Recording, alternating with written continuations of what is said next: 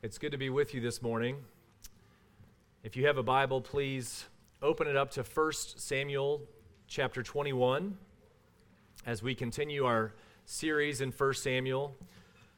We had a little bit of a break last Lord's Day where Pastor Andrew took us to 1 Thessalonians chapter 1. I'm very thankful for that exposition. So it's been a couple of Lord's Days, but we're returning back to 1 Samuel.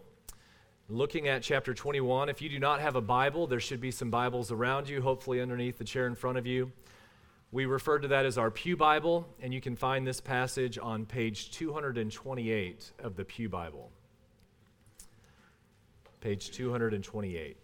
Before we read the passage this morning, just want to remind us just a bit of where we find ourselves in this unfolding of the book of Samuel. In the previous chapter, the previous two chapters, we have watched David, the Lord's anointed, really be tracked down by King Saul, who is currently reigning in Israel. And he has threatened David's life on multiple occasions. The Israel's own king doing this, bringing David to the brink of desperation. And we have seen how David has appealed to his friend, the king's son, the prince, Jonathan, for protection, and Jonathan not able, even himself, to stay his father's wrath.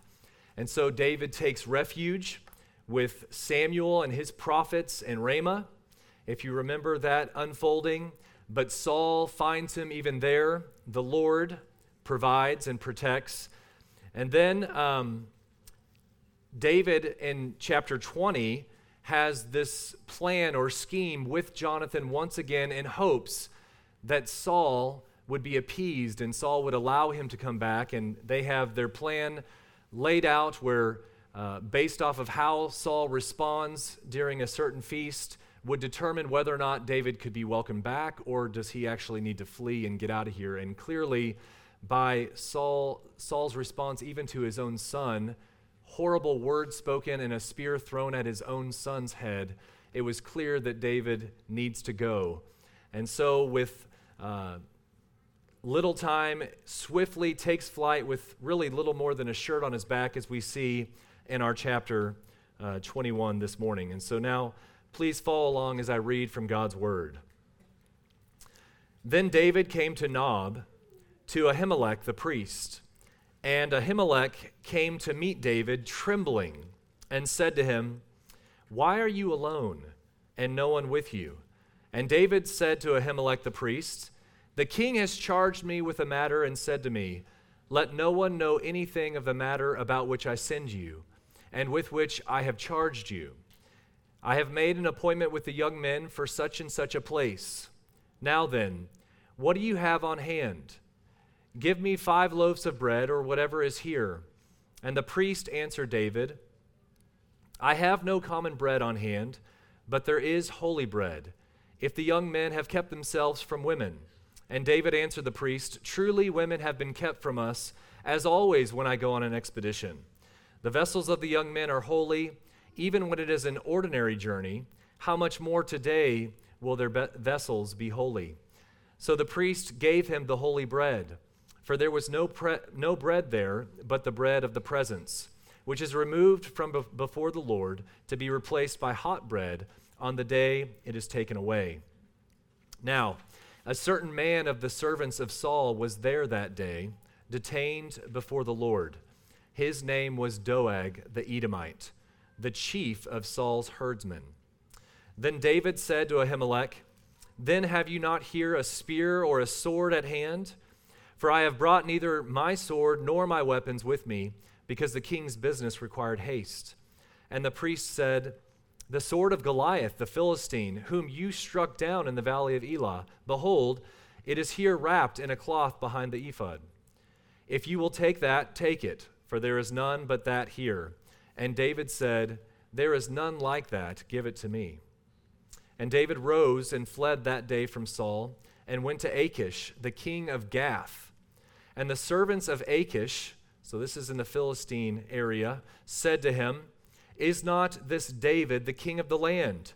Did they not sing to one another of him in dances? Saul has struck down his thousands, and David his 10,000s. And David took these words to heart and was much afraid of Achish, the king of Gath. So he changed his behavior before them and pretended to be insane in their hands, and made marks on the doors of the gate, and let his spittle run down his beard. Then Achish said to his servants, "Behold, you see the man is mad. Why then have you brought him here to me? Do I lack madmen, that you have brought this fellow to behave as a madman in my presence? Shall this fellow come into my house?" Hear the word of the Lord. Interesting 15 verses before us this morning.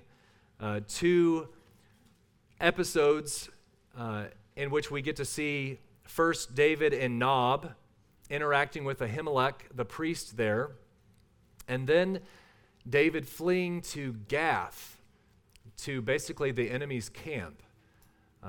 This is David on the run, David desperate to flee from Saul's hand. And we watch this story unfold before us and seek the Lord's help in gleaning what he would have for us here in his word this morning. So first we see the visit to the city of the priests, Nob, which is new information to us as the readers of 1 Samuel at this point. So first you have David appealing to the king's son. So you've got the office of kingship that David goes to. And then as the story unfolds, he then goes to Samuel, and he goes to the prophets for his safety. And now David turns to the third institution given to the people of Israel, the priests. Now, we can only piece together these details from the book of Samuel, but if you remember all the way back, I believe it's chapter 4, Eli and his wicked sons were the ones who were priests over the land, and the ark was taken by the Philistines. And what we gather is that where the priests once were, the priest Shiloh, that no longer was a viable place. Whether it was destroyed by the Philistines, the priestly duties had been moved to Nob. But what we also know from what has transpired is that the Ark of the Covenant never actually came back to Shiloh or Nob. It actually remained in Kiriath Jearim. We see that in 1 Samuel chapter 7. So I just want to make note of this as we're looking at this chapter. You've got the tabernacle with the priest in Nob, the Ark of the Covenant in Kiriath Jearim, not in the same place. That's going to be important as this story unfolds before us. So they didn't have the ark, but they still had the showbread, the bread of presence, which is mentioned here. So if you're kind of thinking through this chapter, I was talking to my kids last night as we were reading this passage. Just think you've got three S's. You've got a supper, David's hungry, the bread situation. You've got a sword, Goliath's sword, and lastly, spittle. Spit coming down on his beard. Just breaking up the chapter for you, nice and easy. So first, the bread episode, the part where David is obviously hungry and in need of food. And so you've got this exchange with Ahimelech. And back to the bread just for a moment. Every Sabbath, 12 loaves of bread were piled on a table, the bread of presence, 2 stacks of 6. You think about 12, representing the 12 tribes of Israel, and they were placed on the holy place, the north side of the tabernacle. They were, among other things, a quiet witness to what God had provided for his people. So think all the way back to Exodus chapter 16. While the people were in the wilderness, God provided them manna from heaven. When they were in need, God provided. The bread of presence is to be a reminder to the people. The only ones that could eat the bread of presence were Aaron and his sons, the priests. But they were there to remind, to help the people remember how God supplies their needs. And so you have Ahimelech, and we know that there is the bread of the presence also there. So David comes, and it's interesting the details given to us when he makes his way into Nob to Ahimelech, the priest. Ahimelech comes to him, verse 1, trembling. And again, we're not given all the details, but you can only assume that Saul's posture towards David may have been making its rounds throughout Israel at this point, hearing of these examples of really Saul trying to take David out. Whatever the case may be, Ahimelech, his spidey senses raised, so to speak, as he's approaching David, and David's not looking the way that he normally would look as the commander of Saul's armies. He would usually have an entourage with him, and this is looking a little different. He may not be looking physically at his best at this point, and so he immediately broaches the question. He quizzes him, why are you alone and no one with you? And so David comes up with, as we will see in this chapter, the first of two deceptions. The first one, he tells him, which was very clear, that he is on this secret mission. That's why this looks a little weird maybe to Ahimelech. He is on a mission. He can't really talk about the details of this mission, but he is sent by Saul on this particular mission that has led him to this point, being both hungry and in need of weaponry. So David comes asking for bread off the cuff, or at the beginning. And so we're told the priest was willing to give him this bread, but he imposed requirements. Ahimelech was laying out, okay, if I'm going to do this, this is what needs to kind of be in order. The men, you and the men with you, must have kept themselves from women.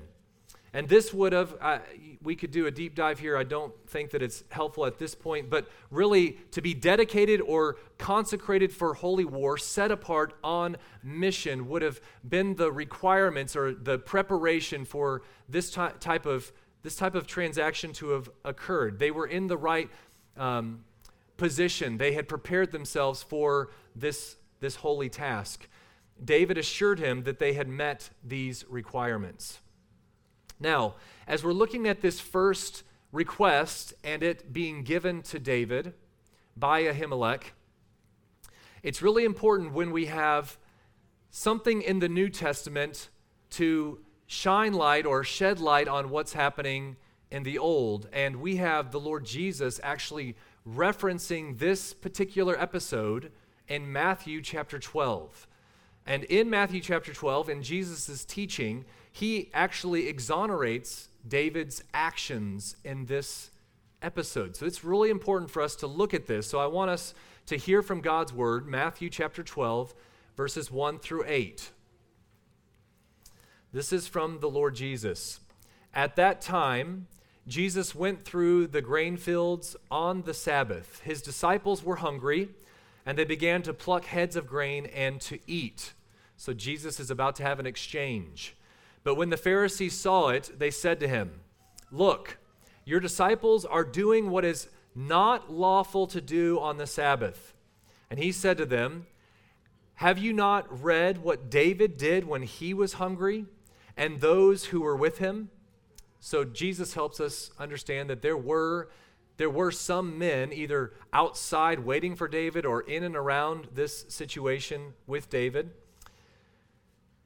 How he entered the house of God and ate the bread of presence, which it was not lawful for him to eat, nor for those who were with him, but only for the priests. Or have you not read in the law how on the Sabbath the priest in the temple profane the Sabbath and are guiltless? I tell you, something greater than the temple is here. And if you had known what this means, he quotes from Isaiah, "I desire mercy and not sacrifice," you would not have condemned the guiltless, for the Son of Man is Lord of the Sabbath. So Jesus is going to help them understand, and us understand, how while something may look like it's guilty of breaking God's law, actually being found guiltless in this particular situation. So just spending just a few moments here, I think this does definitely help us look at what David's doing in this chapter and help us understand. So the law of God made allowances in it when what was applied was based off of the principle or heart of the matter.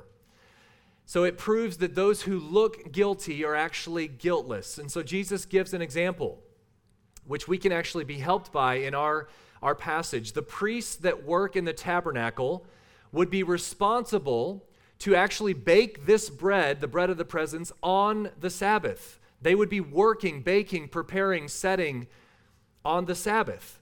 The loaves were baked, and so if you just look at it and you read God's law, you could go, okay, well, they profaned the Sabbath. They must therefore be guilty. But no, actually, they are found guiltless. Jesus then quotes Hosea, I desire mercy and not sacrifice. So hear this, what Ahimelech could bake on the Sabbath, David could eat. So Jesus meant that the intent of the law was fulfilled by this act of mercy.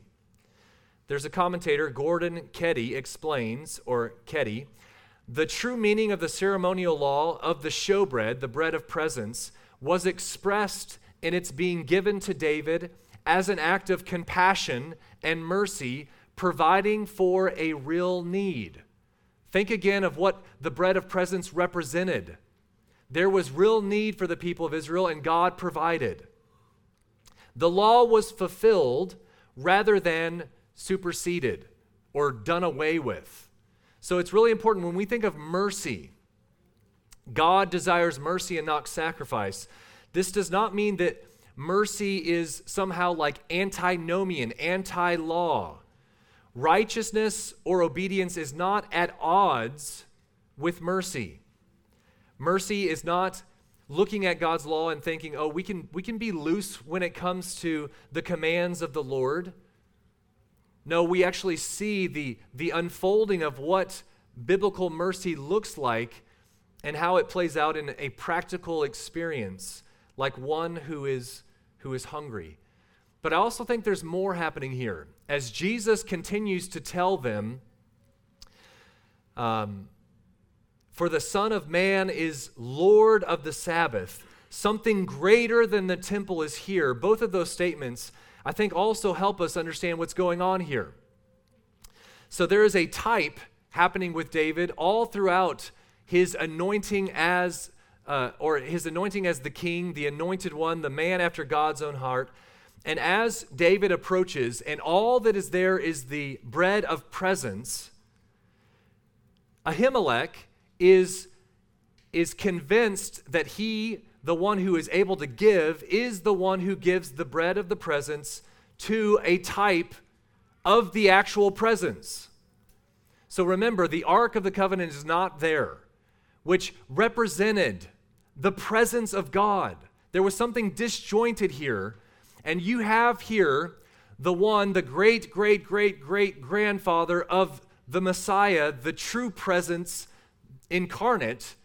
And in this moment, you have a type coming before Ahimelech and needing the presence, the bread of presence, and Ahimelech giving the bread of presence to this type of the one anointed one, Jesus Christ, the Son of Man, who is the Lord of the Sabbath.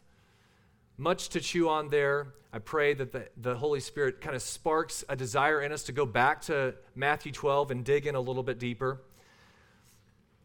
But I wanted to take us there before we continue to move through our story before us in this chapter. Now, where we go next is that we're introduced by the writer of 1 Samuel chapter 21, a detail in verse 7, an important note that comes back in just the next chapter, chapter 22. We are introduced to a certain man of the servants of Saul who was there that day. And so if you're just making note, remember Doeg the Edomite, because he's going to actually come back and play an unfortunate role in the next chapter. There's this phrase, detained before the Lord, that I submit to you, I do not know exactly what that means, but for some reason, he is in this place in Nob, and he is observing what's taking place before Ahimelech and David. And clearly, he is on Saul's side. So this is not good, but we don't get to really hear much until the next chapter. But just make note of Doeg. And then David makes his second request. So remember, we've got supper, and then we've got sword. He asked him, do you have any kind of weapons here? And it just so happens that Goliath's sword, the one who David had slayed, that sword is the one that's here. It's wrapped, it's in the back, and so David wants that sword. There is none like that, give it to me. And so with that sword, he makes his way from Nob to Gath. Okay. Now, just a moment here, I introduced that this was the first of two forms of deception that we see in this chapter. So he tells Ahimelech that he's on this secret mission from King Saul, which that at face value is not actually, Saul did not commission him to go and do this. So there's that first deception, and then we get to see how he deceives Achish and the people of the Philistines by the way that he acts. But these two deceptions, one we will realize in the coming chapter, one did not work as well in chapter 22, the first one. David seems to be, in this form of deception, seems to be looking out for Ahimelech. So just think for a moment. The way that David presented all of this information really gives Ahimelech plausible deniability. If he's ever confronted, he's just responding with what information has been given to him. And so if David did not tell Ahimelech that he was fleeing from Saul, then Ahimelech could rightly claim that he knew nothing of David's fugitive status when he sought to help him in Nob. So David, in a sense, we can assume, tried to protect Ahimelech. The second form, we will see in just a moment, unpacked all that transpires in Gath. But before we get there, I just want us to ask the question. It's in the Lord's providence where we were in adult Sunday school, and asking this question, is deception ever okay? Is it black and white for a believer? You may never lie in any situation, in any form. Those are good questions for us to wrestle with. When you start thinking about being in situations of just war or something to the equivalent, where innocent life is at stake, does it get a little bit more blurry on how to navigate those waters? And so this reminds us of other biblical biblical examples that we've looked at in previous weeks. But remember the Hebrew midwives. Excellent. Wow. Example of individual citizens who came between an aggressor, the king of Egypt, and a person or body that otherwise would be harmed, the Hebrew baby boys, if you remember, in order to save innocent lives. There was a willingness to deceive, to do something that they were told not to do. Another would be Rahab, defied and deceived the authorities in order to save the lives of Hebrew spies, Joshua chapter 2. And we see later in Hebrews chapter 11 and James chapter 2, they were praised by God, or she was praised by God for it. Another example, just an illustration, several years ago, Leadership, it's a ministry journal, included a story about a B-17 bombing, a bombing run over a German city during World War II. These details are just amazing. So Nazi anti-aircraft shot shells and hit the gas tanks of the bomber as they're on this mission. But there was no explosion. The morning after the raid, the pilot went down to ask the crew chief for the shell that had not exploded but hit the tank, and he could have it as a souvenir, just because this is just incredible that they would have survived being hit. The crew chief indicated that there were 11 unexploded shells in the gas tank. The shells had been sent to the armorers to be diffused. Then intelligence had picked them up, and the armorers had found that the shells contained no explosive charge. They were empty, all but one. And contained in the one that had something in it was a rolled-up note written in Czech. Finally, they found someone who could interpret or who could read Czech, and it translated, this is what the note said: "This is all we can do for you now." That's what was in the shell. So there were these Czechs at the time who were compelled to work in Germany in munition plants for Nazi war effort. In those plants, they did not try to blow up the plant or assassinate Hitler.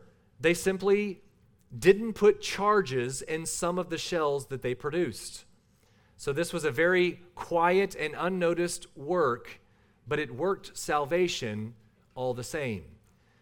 So I just want you to start thinking through, are there ever times where deception can be used for good? And I submit to you, if you start to really think, there are moments, there are situations when innocent life is at stake and just war.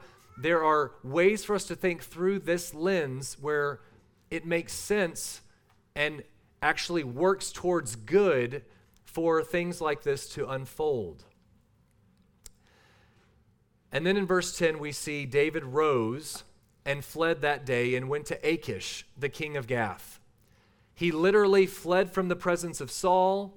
Saul's presence must have been felt such a weighty experience for David at this time, so to speak, that he went to the enemy's camp. And just think for a moment what's happening here. He just strapped on Goliath's sword, okay? And he's making his way to Gath. Where was Goliath from? Gath. Think about the people, all the ways in which David has assaulted and defeated the Philistines on so many different occasions. It was clear that the people were attuned to the songs, the chants that were so famous in Israel, so much so that when they caught wind and identified who this man was, the king of the land of Israel, they told Achish, "You've got to understand who this man is." And so the servants of Achish said to him, "Is not this David the king of the land? Did they not sing to one another of him in dances? Saul has struck down his thousands and David his 10,000s. And so they tell Achish the king that this man of legend, the one who has slain 10,000s, most of whom are us, King Achish, this is David, this is the man. Now, David, in this setting, is made aware that his identity is known. We are told that David was much afraid in verse 12. This is the only place in 1 and 2 Samuel in which we are told that David was afraid of the threats against him. And David did have reason to be very afraid. His hopes of being this fugitive that could maybe go unnoticed flopped. He was seized by the Philistines, taken into custody. At least that's what we gather in verse 13, in their hands would imply. And then also to note, which we'll get to in just a moment, Psalm 34 and Psalm 56 were both written by David about this particular time. And one of the headers, I think it's in Psalm 56, tells us that this is when the Philistines seized him. So he's in a bad spot. And I want us to just think about fear for a moment. Fear can make us lose perspective. Fear can make us doubt God's faithfulness. Fear can make us question the value of what we're fighting for. Fear can induce stress, bitterness. Even at times, fear can induce folly or cowardice. So the two Psalms are going to be really helpful in us getting a clearer picture of what David's going through in this chapter. So very thankful for Matthew chapter 12, David shedding light on the scene with Ahimelech. And then we have Psalm 34 and Psalm 56, which we will touch on different parts. But I want to encourage you this week, spend time in God's Word reading through those two Psalms in particular in light of 1 Samuel chapter 21, because it really does start to bring things to life as you really enter into David's desperation. He is in a bad spot right here. You think about kind of lowest of lows, thinking how in the world could I be delivered from this particular situation? And then you read those two Psalms and it just brings to life a man who is trusting God. Even in the midst of really difficult circumstances, he is trusting God. So, two Psalms that were written by David. Psalm 56, David actually speaks of this fear. When I am afraid, I put my trust in you. In God, whose word I praise. In God I trust, I shall not be afraid. Notice the temptation to fear in this psalm. When I am afraid. In light of these temptations, how does David respond? This psalm lists several different reasons not to be afraid. And David is able to rehearse these reasons, to remind himself of the reasons why he should be not afraid, but actually trusting God in the midst of this terror. One striking remark from David in Psalm 56 addresses something that's so important to us, but many times lost on us. The tender nearness of God, even in the midst of the darkest of situations, the tender nearness of God. Consider this imagery that David paints for us in Psalm 56. Listen to what he says. You have kept count of my tossings. Put my tears in your bottle. Now, some may just kind of gloss over that, like, oh, God acknowledges that we're hurting. Consider every tear that has ever fallen from your face. The God who holds you in his hands knows it all. For some of us, you may be in that kind of situation where you just feel like you are at your wit's end, dark, loss of hope. This is the kind of truth that we need in those times. God has noticed everything. He is not distant, uncaring. He loves us. He knows us.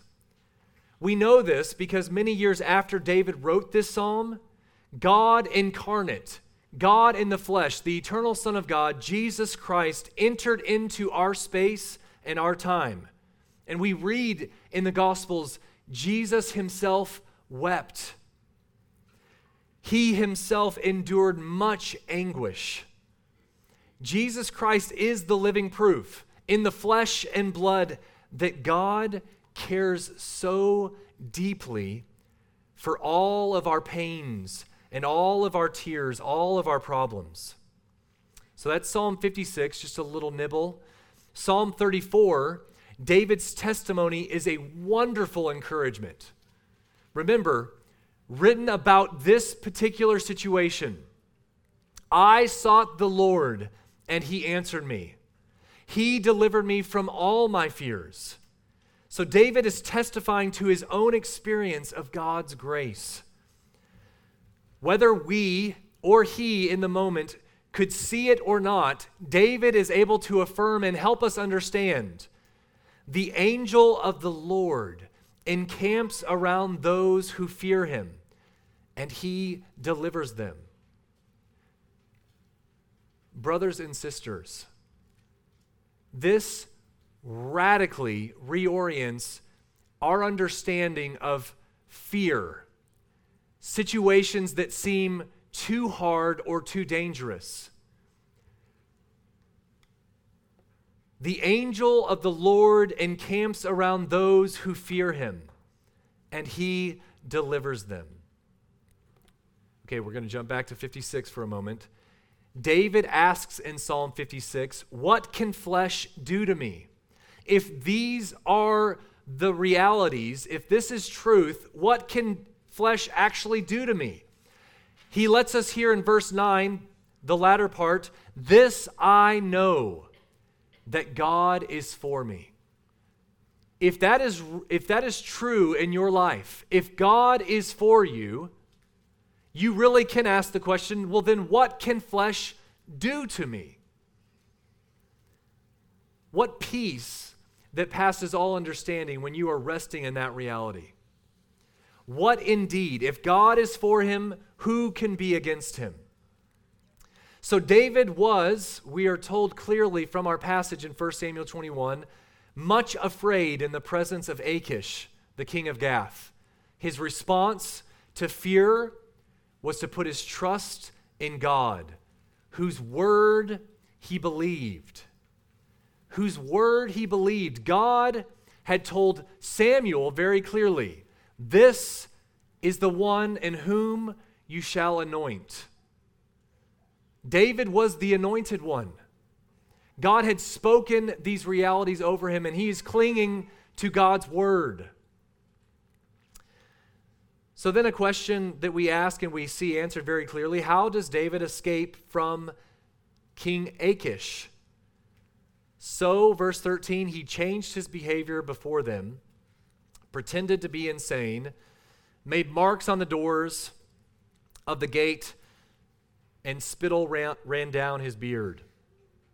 And I think this is really hilarious. If you're just kind of slowing down and like really soaking in what's going on in this scene, you've got this memorable line from the king. I don't know what was going on in Gath, but he basically says, "Do you think that I'm running low on men who are out of their minds? I don't need any more of this." And it actually leads to David being able to get out of there, escape from the people of Gath. Just amazing. And this is kind of just an aside, just thinking about the way that the Lord delivers. Maybe some of us can testify that he is working in ways that are way outside of the box that we think that he normally should work within. There was an opportunity where David was able to put on this show, this form of deception, where he was an innocent life, and it led to him being able to get out, to escape. And when he's reflecting in Psalm 34, he's giving all the glory to God for this deliverance. This is how he begins that psalm. "I will bless the Lord at all times. His praise shall continually be in my mouth. My soul makes its boast in the Lord. Let the humble hear and be glad.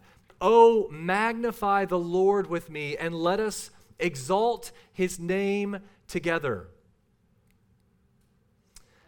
I was thinking about this as I was reflecting on these two psalms and what happens in this chapter, and wrestling with deception and where you draw the lines or discern when it's okay and when it's not. And what's really interesting, just if you're taking notes, in Psalm 34, David pens these words inspired by the Spirit. Verse 13, he is telling us all, those who are part of the household of faith, keep your tongue from evil and your lips from speaking deceit. And so as I'm working through this, I can only believe that David is telling us what God requires and what God wants, for us to not speak deceitful things, to not lie. We hear that in our grace verse this month.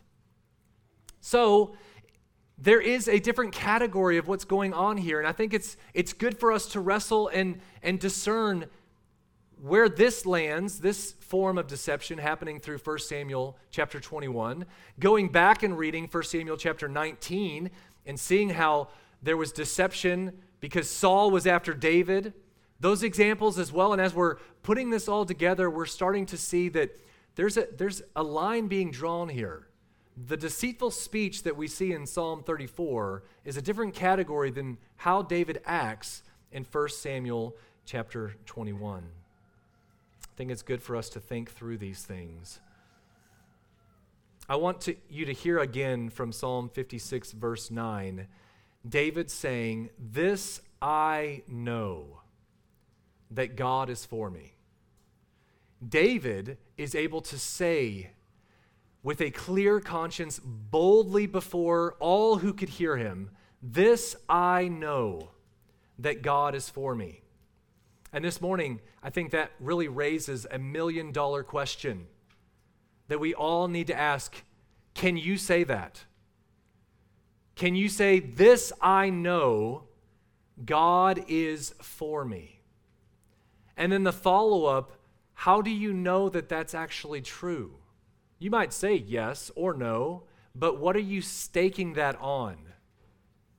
So as we think about that question, how do you know, is God for me? First, we have to be reminded of what Satan is continually and has always been about. Satan is very insistent about throwing that wrench in our confidence in knowing if God is for us. He has been insistent on this question from the very beginning. So let's go just for a moment all the way back to Genesis chapter 3, the Garden of Eden. The first recorded words are an assault on God's gracious character. This is what we read in Genesis chapter 3. "Now the serpent was more crafty than any other beast of the field that the Lord God had made. He said to the woman, 'Did God actually say, you shall not eat of any tree in the garden?' And the woman said to the serpent, 'We may eat of the fruit of the trees in the garden, but God said, you shall not eat of the fruit of the tree that is in the midst of the garden, neither shall you touch it, lest you die.' But the serpent said to the woman, 'You will not surely die, for God knows that when you eat of it, your eyes will be opened, and you will be like God, knowing good and evil.'" Is God really for you?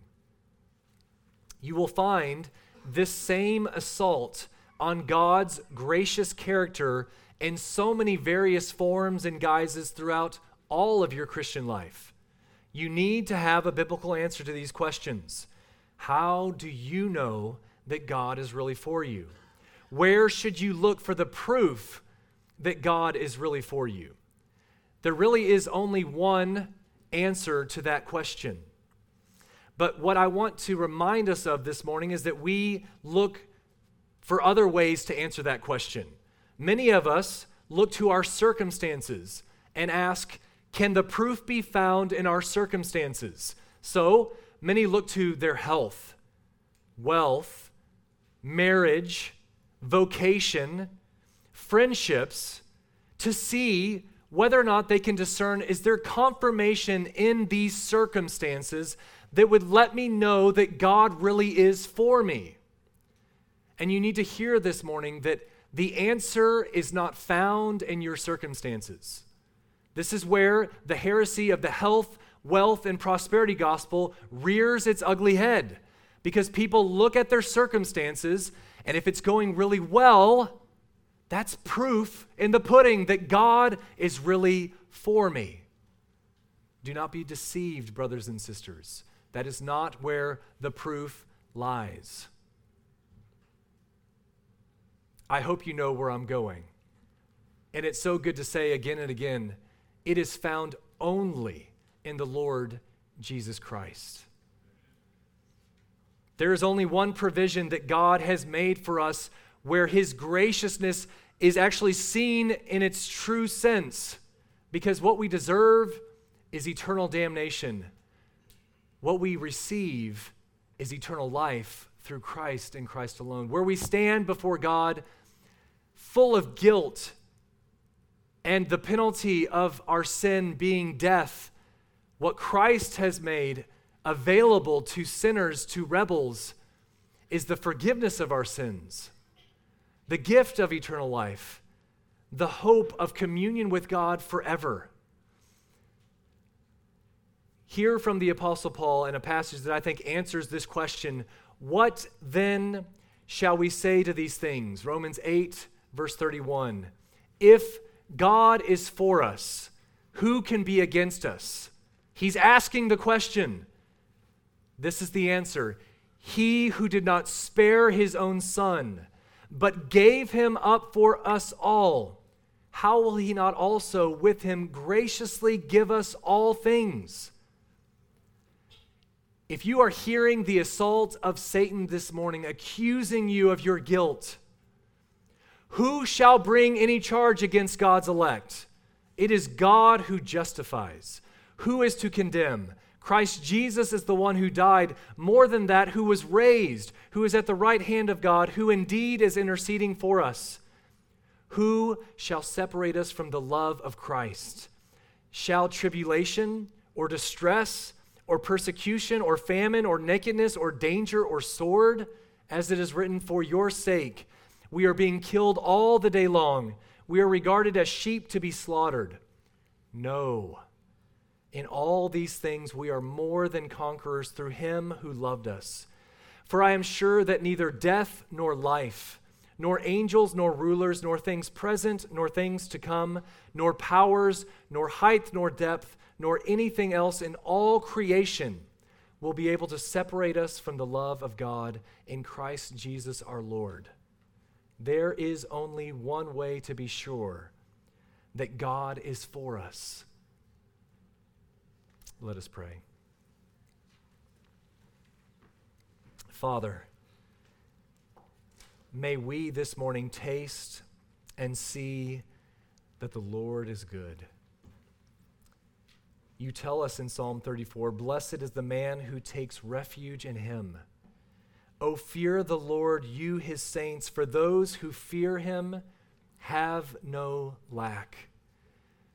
Father, help us this morning to run to you as our refuge and strength.